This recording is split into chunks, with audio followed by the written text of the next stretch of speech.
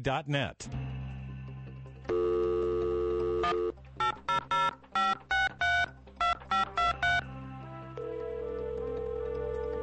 Good morning, and welcome to The Light, 88.7 FM Bible Live, a live radio call-in with Dr. Carl Broggi. Dr. Broggi is the senior pastor of Community Bible Church of Beaufort, South Carolina.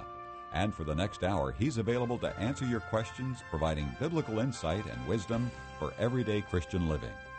Our phone lines are open, and if you have a question for Dr. Broggi, you may call 525-1859, or on your Alltel cellular phone, star 887. If you're calling outside our immediate area, call toll-free 877-924-7980. Now let's join Dr. Carl Broggi. Study and show yourself approved of God as a workman who does not need to be ashamed, rightly dividing the word of truth. We welcome you this hour to the Bible Line. As always, it's a privilege to be here, and if you have a particular question or issue that you're facing in your personal life that you would like to dialogue with us about from the Holy Scripture, feel free to call us. The number again locally is 525-1859, 525-1859, toll free at 877-WAGP-980, or you can email us here directly into the studio. The email address is TBL for the Bible Line, TBL@WAGP.net. When you call, you can remain anonymous. You can go on the air live. You can have your question simply dictated to one of our people, and we'll be happy to receive it. And by God's grace, we'll do our very best to try to respond to questions that you may have this morning. Rick, as always, it's good to be here this morning. It is indeed, Pastor, and the lines are just lighting up. I see 2 lines are already going, so we'll give a second there to see if anybody is brave enough to go live. And in the meantime, we'll go ahead and bring up some questions that have been submitted to us over the last week. I guess they're all going to dictate their questions, so let's go to this one that came in. Timothy from Beaufort writes, I am a new believer and was confronted with a question that I am not sure how to answer. The question stated, how can I say that Christ was in the grave for 3 days if he was buried on a Friday and raised on that Sunday? It would then appear to some that he was in the grave 2 nights and 1 day. My answer was that a Jewish day began at sundown, so Friday would count as a day, and Saturday would count as a day, and then Sunday would be the third. Is this the correct explanation, or am I misleading? It's a great question. No, I think you're right on target. Now, not everyone, of course, would agree with you, but I certainly would. And this whole issue comes up in Matthew 12. If you remember, the Lord had confronted some Pharisees who accused him of being an evil person. He had done a triple miracle of sorts, and they said, well, you did the miracle not by your own power or God's power, but by the devil's power. And they were committing what Jesus described as an unpardonable sin. And so after he went through and reasoned with them the folly of their reason, it didn't even make sense, he said, an evil and an adulterous generation craves for a sign. Yet no sign shall be given it, but the sign of Jonah the prophet. For just as Jonah was 3 days and 3 nights in the belly of the sea monster, so the Son of Man shall be 3 days and 3 nights in the heart of the earth. Now, some have argued for a Wednesday, some have argued for a Thursday crucifixion, and they appeal to this passage. They say, well, it has to be 3 days and 3 nights. And if indeed Jesus died on Friday, and Friday night was in the grave, that would be 1 night, and then Saturday night would be a second night, and then early Sunday morning they would say, well, it doesn't sync. So it can't be that he died on Friday. That's one argument. But I think it fails to acknowledge the truth that is seen in God's Word, that the expression 3 days, 3 nights is what we call a Hebraism. We have a lot of little English idioms in our own language that we use, and they're not always to be taken literally, but they teach a basic truth. So, for instance, the classic example on this would be like from the book of Esther. Let me just turn there real fast in my Bible.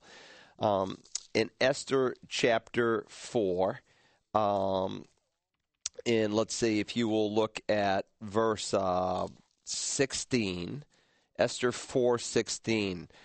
Esther told them to go to Mordecai and to say, go assemble all the Jews who are found in Susa and fast for me. Do not eat or drink for 3 days, night or day. And and by the way, that's in the Septuagint, the way it's phrased is identically to the way it's found in the Greek New Testament. So the equivalent expression is clear, not just from Hebrew, but even in the Greek translation of the Old Testament. And so she says, fast 3 days, 3 nights, and I and my maidens also will fast in the same way. And thus I will go to the king, which is not according to the law, and if I perish, I perish. And then we read in chapter 5 and verse 1, now it came about on the 3rd day that Esther put on her royal robe, and she goes into the inner court. So she uses the Hebraism, 3 days and 3 nights. And then on the 3rd day, she goes in and sees the king. There's another example. I think it's in 1 Samuel 30, but let me just check here real fast. 1 Samuel 30. Yeah, here it is. If you remember, David is battling with the Amalekites. And in chapter 30 and verse 11, it says, and they found an Egyptian in the field and brought him to David and gave him bread, and he ate, and they provided him water to drink, and they gave him a piece of fig cake and 2 clusters of raisins, and he ate. Then his spirit revived, for he had not eaten bread or drunk water for 3 days and 3 nights. There is the same Hebraism, 3 days, 3 nights. And David said to him, to whom do you belong, and where are you from? And he said, I am a young man of Egypt, a servant of an Amalekite, and my master left me behind when I fell sick 3 days ago. And so 3 days ago, 3 days, 3 nights, they're equivalent expressions. So in a Jewish mind, remember, a day starts at sundown. So Jesus did indeed die on Friday. In fact, he died on Passover that year. He died at 3 o'clock in the afternoon when he gave up his spirit. The crucifixion, if you remember, lasted 6 hours, began at 9 in the morning, at noontime, in the middle of it, when the sun is supposed to be high and bright in the sky, it became like night.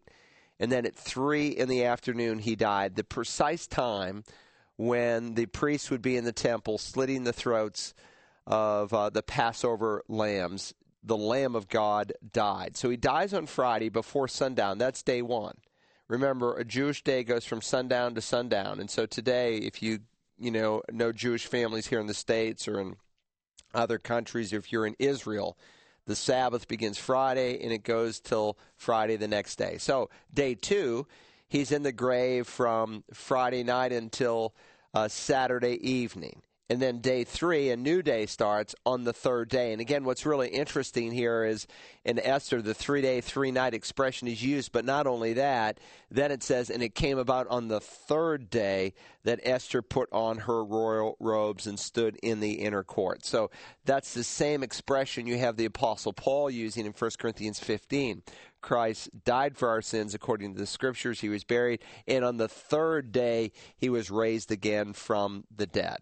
So Jesus is giving the Jewish people here a sign, and I think we can get really caught up sometimes in the logistics of timing here and miss the message that he's trying to do. He's saying, listen, the only sign you'll receive is the sign of Jonah. And then he goes on to say, and behold, something greater than Jonah is here.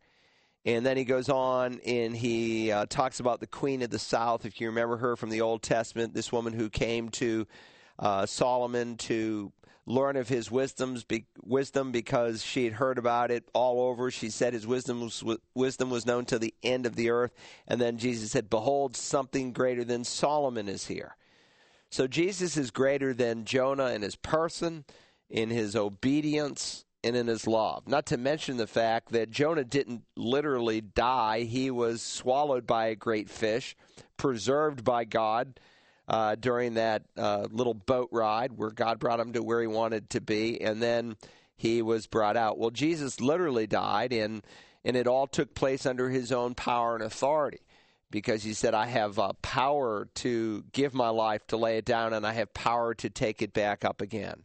And again, Solomon, though in many ways the wisest man who ever lived, as God deems him in the Old Testament, Jesus is still, as the God-man, greater than Solomon in his wisdom and his wealth and in his works. So you're on the right track. I think your answer is really good, and keep searching the Scriptures as a new Christian. I appreciate it. 525-1859 is the phone number, toll free. If you're out of state, at 877-WAGP-980. Let's go to the next question, Rick. All right, our first live caller this morning dictated, and they'd like to know if those who have heard and rejected the gospel will have another chance during the tribulation. It's a good question. It's one that has often come up over the years on the Bible line, and the simple answer is no. Again, though, sometimes we have to define what we mean by hearing, because the Bible does speak of the gospel being presented in power and clarity, and I think there are some people who maybe have not heard a Spirit-filled presentation of the gospel, and God alone is wise enough to sort out all those folks. But the apostle makes this statement. Remember, the Thessalonians had wondered about what was going on in their own personal lives, because in the first chapter, they basically say, "Look, we're being beat up. We're being persecuted like few people have been persecuted." And of course, the Bible predicted that during the time of the Great Tribulation, what the Old Testament prophet Jeremiah called the time of Jacob's trouble, that tribulation would be at a height. And so Paul said, listen, in verse 5 of chapter 1, "This is a plain indication of God's righteous judgment, so that you may be considered worthy of the kingdom of God, for which indeed you are suffering." So he reminds them that suffering is a part of the Christian life.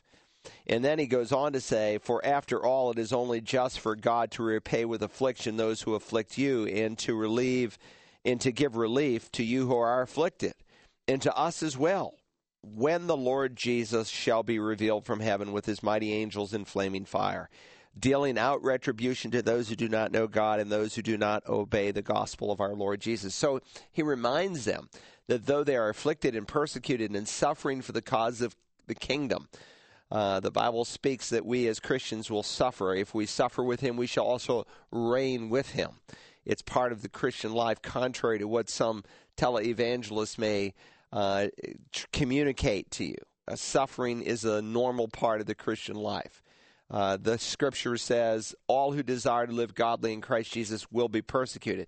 But their persecution was so intense, it spawned some questions. Could we be in the tribulation? And so now we request you, chapter 2, verse 1, "Brethren, with regard to the coming of our Lord Jesus and our gathering together to him, that you may not be quickly shaken from your composure or be disturbed either by a spirit or a message or a letter, as if from us, as to the effect that the day of the Lord has come." And really what happened in that day happens in this day. Sometimes people take current events and they use it as an opportunity and as a springboard to teach things that the Bible does not teach. So some teacher said, "Oh, look, we know that there's a great time of tribulation that is coming. We must be in it, and somehow you've missed some things." Or some spirit. Remember, the Scripture had not yet been completed, and so the Spirit of God would come on individuals and speak through them, and that's why everything was to be confirmed by the mouth of 2 or 3 witnesses, as 1 Corinthians 14 indicates. But here he speaks really of a lying spirit that would come, or some message or letter like it came from us. And that's why Paul will underscore in one of his letters that, look, here's my distinguishing mark. If I wrote a letter to you, this is what you'd look for. And so he says, no, this day hasn't come yet. Let no one deceive you, for it will not come, this time of the great tribulation, unless the apostasy comes first and the man of lawlessness is revealed, the son of destruction. He says, listen, you can't be in the great tribulation. You're not in the time of Jacob's trouble. Think about it. In the time of Jacob's trouble, the Bible teaches there will be the coming apostasy. Jesus spoke of that. That had already been a well-known sermon, and we call it the Olivet Discourse today because it was given on the Mount of Olives. And Jesus in Matthew 24 and 25, where that sermon is recorded, made a very clear statement about a coming persecution. And he makes this statement. He said, all these things are merely the birth pangs of what's going to take place. Then they will deliver you to tribulation and will kill you, and you will be hated by all nations on account of my name. And at that time, many will fall away. That's the apostasy. this falling away from the faith. Many will fall away and will deliver up one another and hate one another. And then, of course, he will say that he who endures to the end, he shall be saved. And endurance is a mark and a sign of true conversion. So he's talking about what is going to happen during the time of the great tribulation period. So Paul says, listen, the great apostasy hasn't happened yet. Now, I do believe the seeds for the coming apostasy are being sown, even as we speak in this day. There's been a departure from the Holy Scripture in even evangelical churches all across America. People no longer know their Bibles. They're not being trained in sound doctrine. They're being entertained on Sunday, but not trained and taught from the Holy Scripture. And that sets a church up for weakness, and that sets the body of Christ up for darkness and for a great falling away. Not the true body of Christ, but the professing, but not the possessing. People who say they're Christians, but are really not born again, because there's only one true church. But, who would have ever thought that we would have evangelical presses printing books because they sell so hot that preach heresy? Who would have ever thought that we would have evangelical presses promoting books that, in essence, are extra-revelational, that go beyond the realm of Scripture into dreams and visions and outer body experiences and the like? But that's the day that we live in, and the church is susceptible to such error because they no longer know their Bible. Well, those seeds are being sown for the great apostasy that is going to come. So he says, listen, you know you're not in that day because the apostasy hasn't come. There's always been apostasy, but this is articular, the apostasy. He's talking about that specific falling away from the faith. Not to mention the man of lawlessness, the son of destruction. He's called by John the Antichrist, who opposes and exalts himself above every so-called God or object of worship. He hasn't taken his seat in the temple, displaying himself as being God. So he says, listen, there's a one-world ruler coming.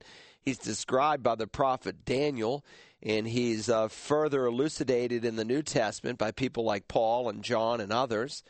He hasn't come, much less he hasn't entered the temple yet, where he commits what the prophet Daniel predicted, what Jesus quoted in the Olivet Discourse, the abomination of desolation, where he goes into the temple, and this rebuilt temple that is going to be rebuilt probably won't be rebuilt until after the church is taken out. But I think probably at the start of the tribulation period, the temple will be rebuilt, because we know that this event where he goes in and makes himself out to be God, Jesus said, took place right in the middle of the 70-week prophecy of Daniel, right in the middle of the 7 years. In fact, I won't be at all surprised if it's the day they dedicate that rebuilt temple. And by the way, the plans are there in Israel today for a new temple to be built. All the priestly garments have been manufactured and made. All of the temple furniture has been reconstructed. There's a group of Orthodox Jews who have a school that will train men in the sacrificial system, because they believe without the shedding of blood there is no forgiveness. And they take the Bible at its plain face value, that unlike most Jews in our world today who spiritualize that to say, well, you just need to be a sacrificial kind of person. They believe the temple needs to be reconstructed. It's going to happen. And when that happens, during that time period, the Bible speaks of this one who is coming, who is going to be slain by the Lord Jesus just by the appearance of his coming. And this one, this Antichrist, in verse 9 of 2 Thessalonians 2, his coming is in accord with the activity of Satan, with all powers and signs and false wonders. Isn't that interesting? He's anti-Christ. He comes in the place of Christ. He comes instead of Christ. And Messiah came with signs, powers, and miracles. This one comes with signs, powers, and false miracles or false wonders, with all the deception of wickedness for those who perish. Why? Because they did not receive the love of the truth to be saved. So there are people today. I witnessed to a man last night, and I was talking to him about the urgency of his need to respond to Jesus Christ, that he won't have forever, that he needs to call upon the name of the Lord. We were sitting in traffic for hours last night out on I-95 in a car wreck, and so it was a divine appointment that God gave me. He had no place to go, and I had no place to go except to wait when they would reopen 95 going south. And I said, there's an urgency. Listen, he heard the plan of salvation last night. He heard it clearly. He heard it from a Spirit-filled Christian. If the rapture took place tonight, he would not become a believer tomorrow. Why? Because he heard the gospel plainly. And not to respond is to respond. Listen, you're free to choose, but you're free not to choose. God gave you a free will, so you're free to choose.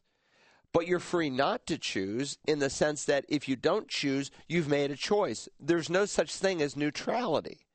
Jesus said, you're either for me or you're against me. You either gather or you scatter. You either confess me before men or you don't. There's no room for neutrality. So you're free to choose, you're free not to choose, but nor are you free to escape the consequences of your choices.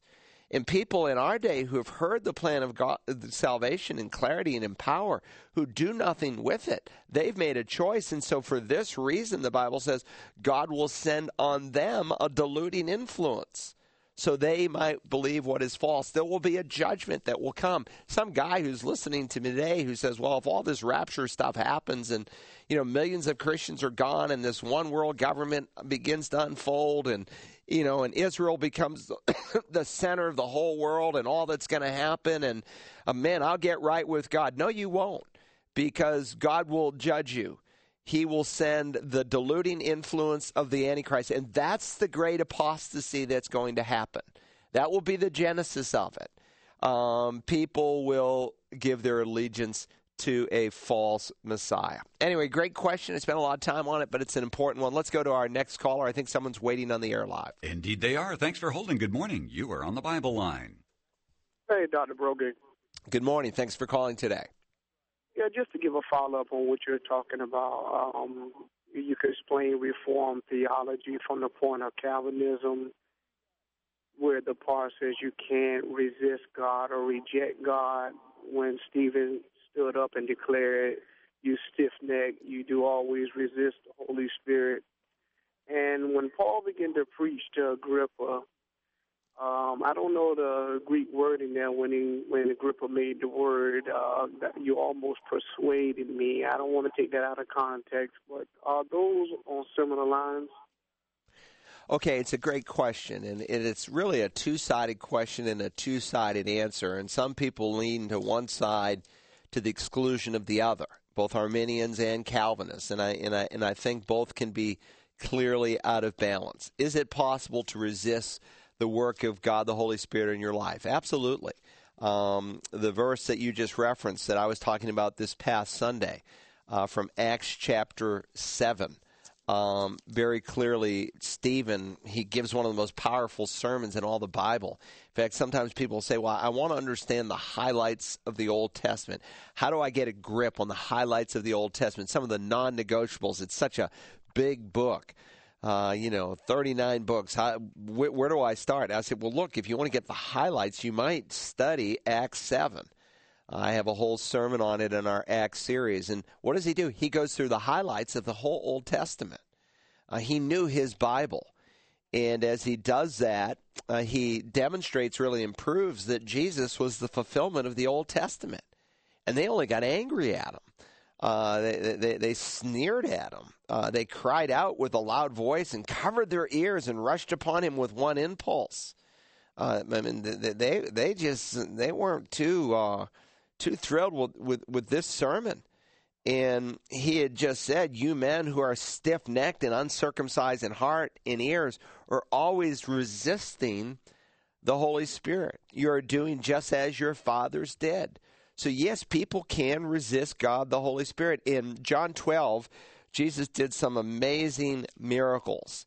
Let me just read a little section from John chapter 12. In John 12, verse 35, Jesus said, for a little while longer the light is among you. Walk while you have the light, that darkness may not overtake you. He who walks in the darkness does not know where he goes. While you have the light, believe in the light in order that you may become sons of light. Is he playing with them? Is he asking them, this multitude of people, to do something that's impossible for them to do? No, he's not playing with them. It's a sincere invitation that he's giving the multitude. While you have the light, believe in the light in order that you may become sons of light, in order that you might be converted. But they were closing their eyes to the truth. These things Jesus spoke and departed and hid himself. But though he had performed so many signs, so many attesting miracles, there's different words in the Greek New Testament for a miracle. We translate them with different English words to try to bring out a different nuance. There's the word dunamis. We get our word in English, ultimately dynamite. It speaks of the power of a miracle. And there's another word that's used here, semeion, and it means basically a miracle with a message. Though these miracles that had an attesting message to them that they should have got, though he had performed many, yet they were not believing in him. That the word of Isaiah the prophet might be fulfilled, which he spoke, Lord, who has believed our report, and to whom has the arm of the Lord been revealed? For this cause. For what cause? Because he had given them revelation, and they would not believe in him. For this cause they could not believe in him. Because they would not, they could not. And again, it's a fulfillment of what God predicted would happen, because God has foreknowledge. He, the Lord, has blinded their eyes and hardened their heart, lest they see with their eyes and perceive with their heart and be converted, and I heal them. So, this is important. A person has a decision to make. Again, there's no such thing as neutrality. Not to decide is to decide. And Jesus is exhorting these who had not decided. Make a decision, because if you don't, the light that God is giving you, because remember, the initiative always begins with God. It doesn't begin with dead people. It begins with God. You can't take any glory in your salvation. Like you were Mr. Intellectual, and so you started reading books on apologetics, and you figured out on your own that you needed Jesus as Savior, and with your little puny mind, you realized that the Bible was true and all that. Listen, the only reason you realized and you even sought and you even desired to study and look at those things is because God initiated with you. Because people who are dead in trespasses and sins, what's true in the spiritual realm is true in the physical realm, and vice versa. Dead people have no capacity to respond. That's why when God works, respond. And really what you see here in minuscule form is an illustration of what you're going to see in a broad picture, what we just looked at in 2 Thessalonians 2. What God does individually today, he's going to do in a wholesale way during the time of the Great Tribulation. And so Jesus, in the parable of the sower in Luke 8, he makes a fascinating statement in Luke 8 and in verse 13. And those on the, let me back it up, verse 12. And those beside the road are those who have heard. Then the devil comes, get this now, the devil comes and takes away the word from their heart so that they may not believe and be saved. There's an urgency. Jesus is giving in the parable of the sower different reasons why people don't respond and why some people do respond. And in the first three soils, he's giving an explanation as to why people don't respond. By the way, this parable is found in Matthew 13.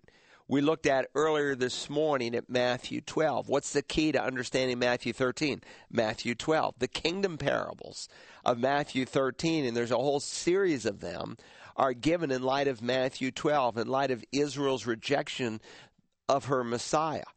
And so he says, listen, some people, the devil has given permission to take the word out of their heart. How does he do it? Well, because of their lack of response, he offers them something else, and they grab hold of it. And then the very chilling words that they may not believe and be saved. So you can resist, but so you must respond. But on the other hand, you can't resist. There is a truth to what the Calvinist says in terms of irresistible grace. And we spoke of that last Sunday in Romans 8. There's an unbroken chain of salvation. And we looked at the fact that there's a general call that God gives that goes out to the ends of the earth, but then there's an internal effectual call that takes place in the heart when someone responds to that general call.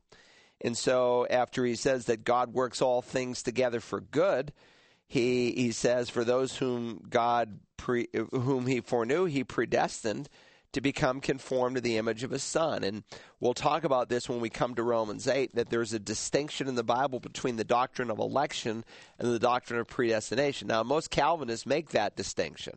Most non-Calvinists don't, and they group it all together. But there is a distinction. John Calvin said election and predestination is not the same, and he was right in that.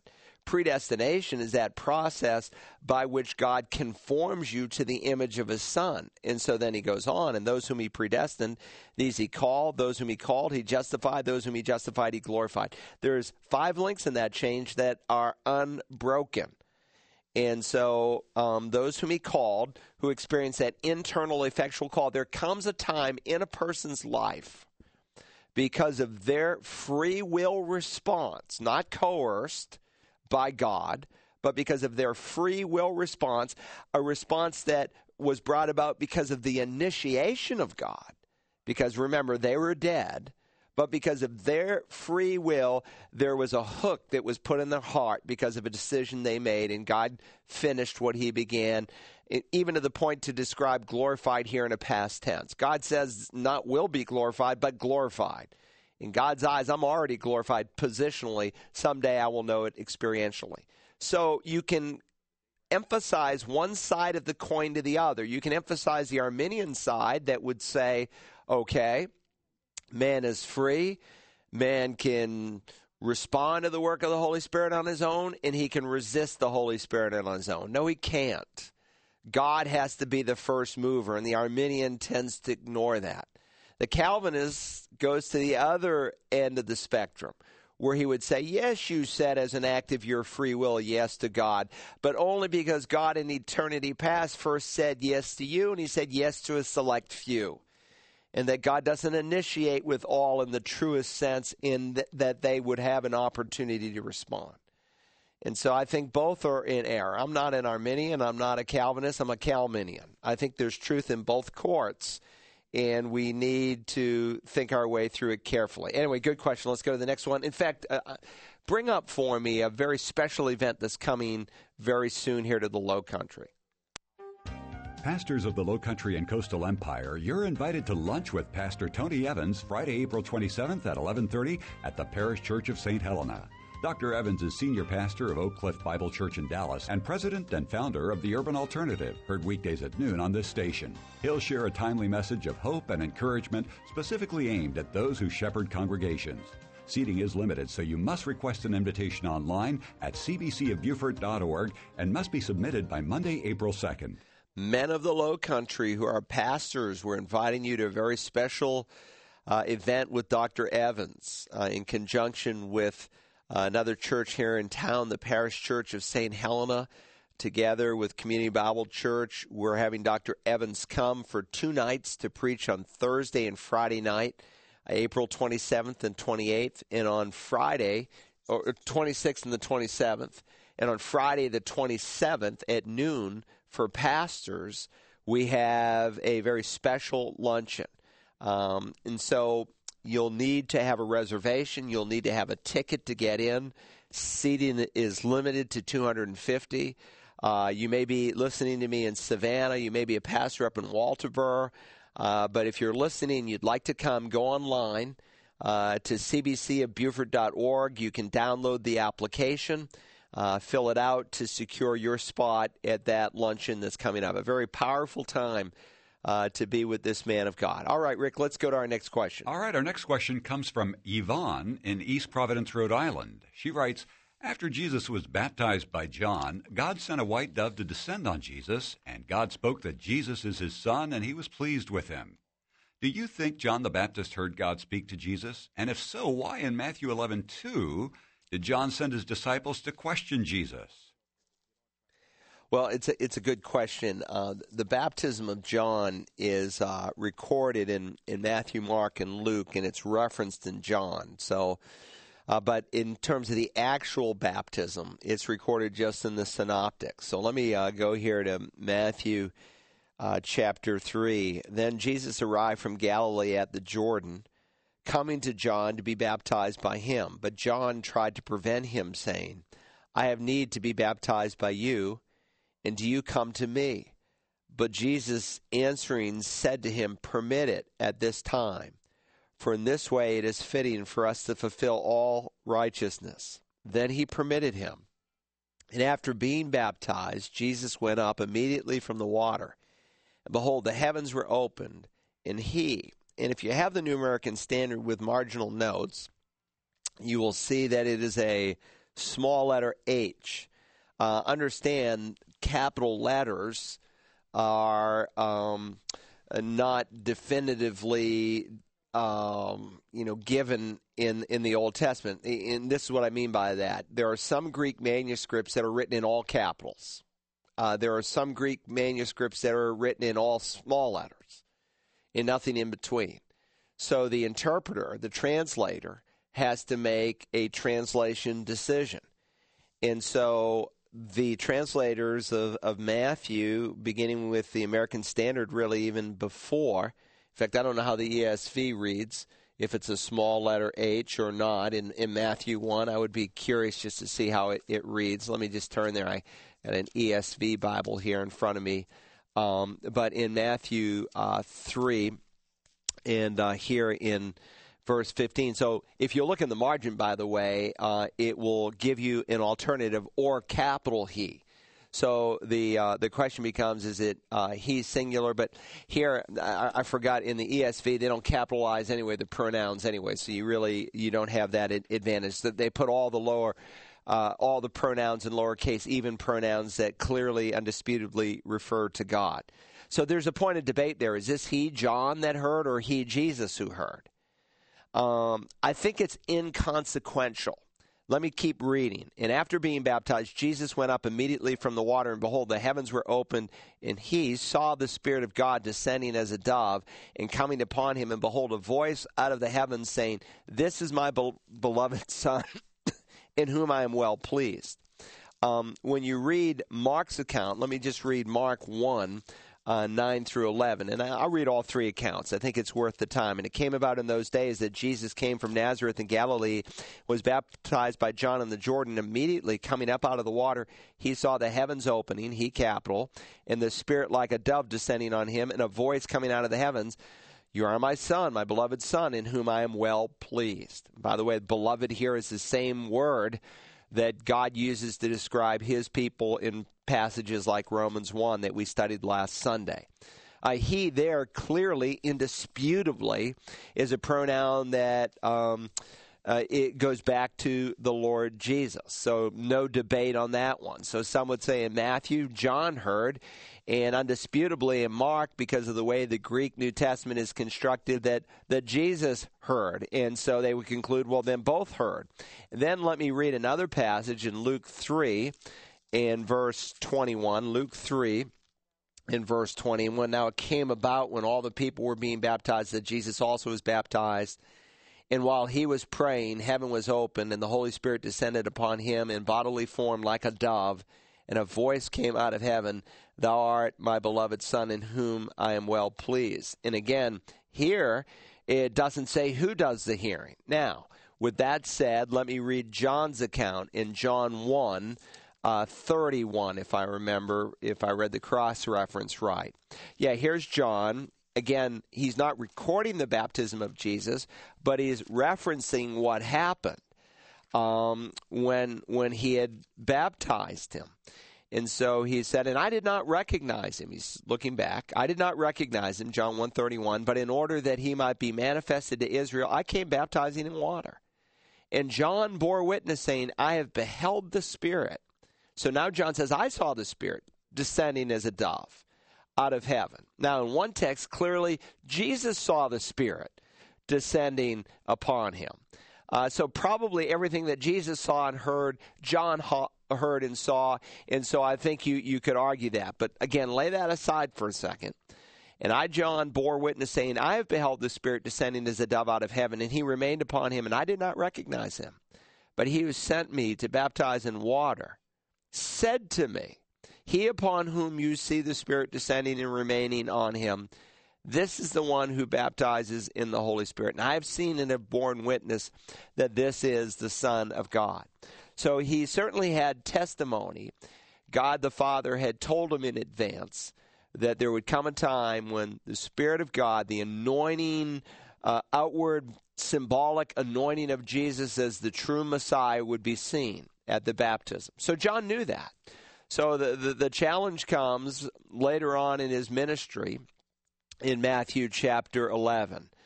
John only ministers for approximately a year in the 3-year ministry, public ministry of Jesus Christ. And if you remember, he became less and Christ became more prevalent. And it came about, it says, when Jesus had finished giving instructions to his 12 disciples, he departed from there to teach and preach in their cities. Now, when John, in prison, heard of the works of Christ, he sent words by his disciples and said to him, "Are you the expected one, or shall we look for someone else?" I mean, what a question. What an amazing question that this great man of God would ask. And Jesus said, "Go and report to John what you hear and see. The blind receive sight, the lame walk, the lepers are cleansed, and the deaf hear, and the dead are raised up, and the poor have the gospel preached to them. And blessed is he who keeps from stumbling over me." And as they were going away, Jesus began to speak to the multitudes. "What did you go out into the wilderness to look at? A reed shaken by the wind?" That wasn't John. He wasn't some, reed, so to speak, that could be bent one way or the other based on the political climate. He was a man with a spine made out of spiritual steel. He didn't bend. He didn't care what people thought. Did you go out to see a reed shaken by the wind? But what did you go out and see? A man dressed in soft clothing?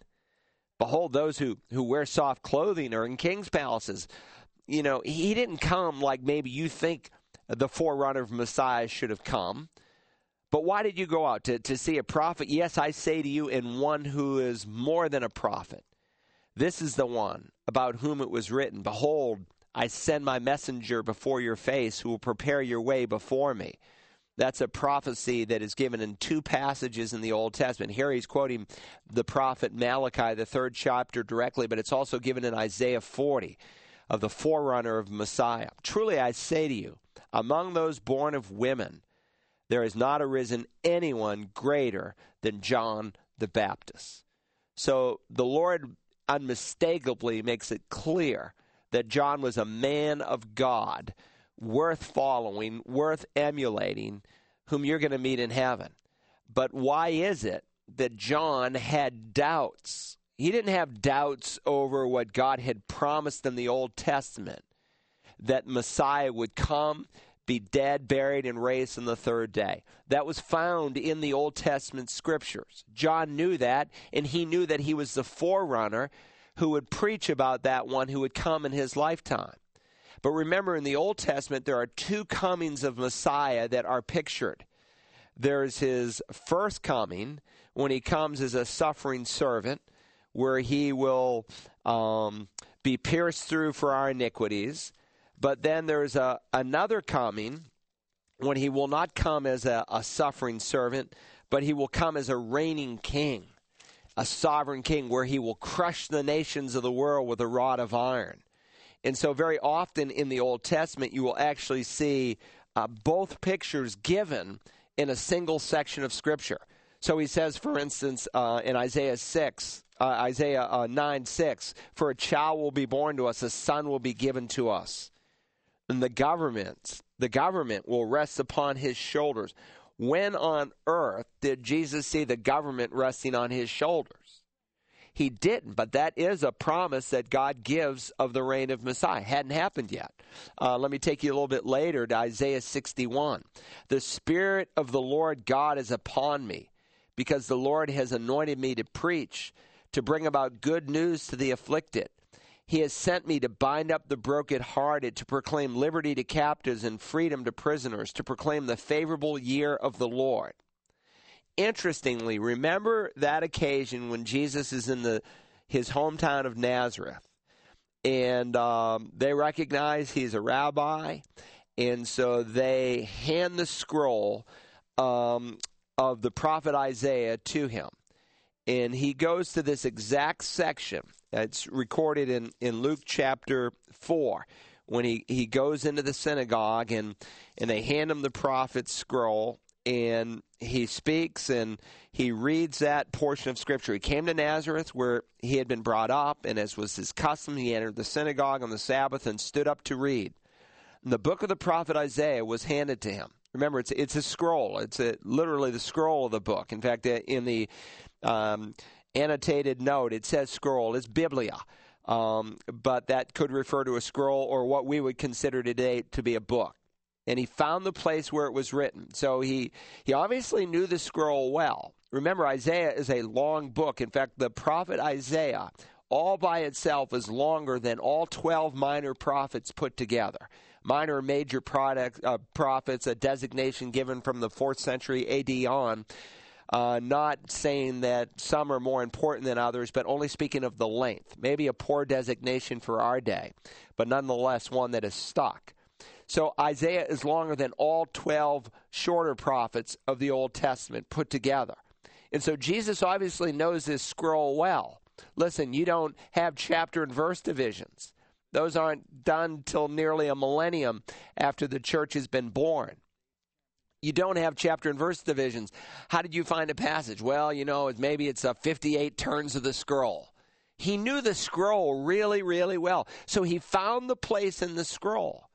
And then he reads this: the Spirit of the Lord is upon me, because he anointed me to preach the gospel to the poor. He has sent me to proclaim release to the captives and recovery of sight to the blind, to set free those who are downtrodden, to proclaim the favorable year of the Lord. Period. He stops right in the middle of a Hebrew verse. Let me read it back in Isaiah 61:2.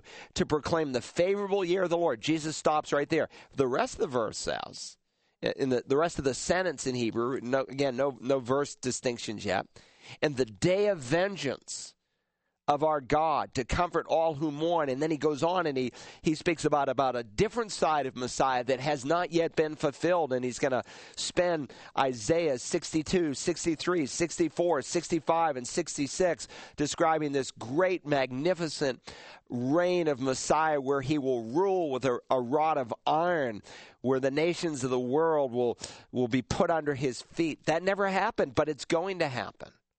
So you got both pictures of Messiah, and very often found in the same verse of Scripture. And I could cite numerous illustrations for you. So it's not by accident that Jesus stopped where he did, because he knew that the rest of that prophecy would be fulfilled later on in his life.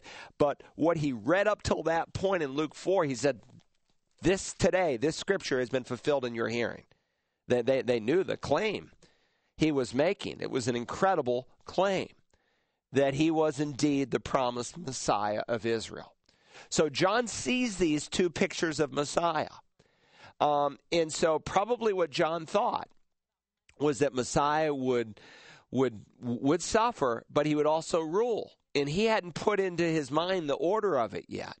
Remember the Old Testament prophets, when Peter describes them, Peter makes a wonderful statement that speaks a whole lot about how inspired some of these men of the Old Testament were when they wrote the Holy Scripture. And he says we don't follow cleverly devised tales when we made known to you the power and coming of our Lord Jesus, but we're eyewitnesses of his majesty. For when he received honor and glory from God the Father, such an utterance as was made to him by the majestic glory. And this is what we read already in the Gospels. This is my beloved Son with whom I am well pleased.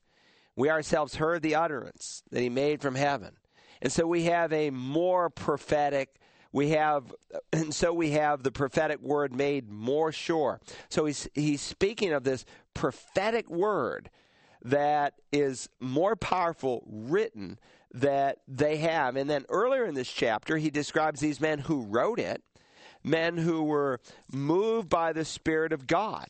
They were moved along by the Spirit of God in their writing of Scripture. Now, let me go back to 1 Peter 1 for just a second. I want to read one other verse. I want you to put this together in your mind. In 1 Peter 1:10, he says, "As to this salvation, the prophets who prophesied of the grace that would come to you made careful search and inquiry, seeking to know what person or time the Spirit of Christ within them was indicating as he predicted the sufferings of Christ and the glories to follow." Again, two pictures of Messiah.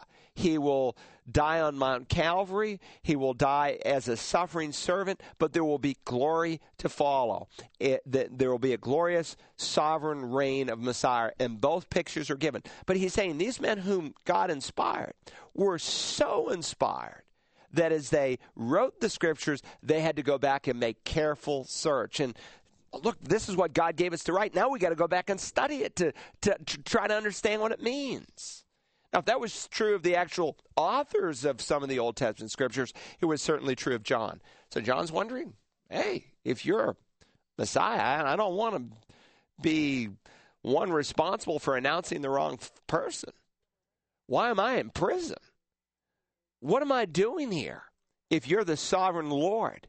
And so Jesus just goes back and he just says, go back and quote this Scripture to him.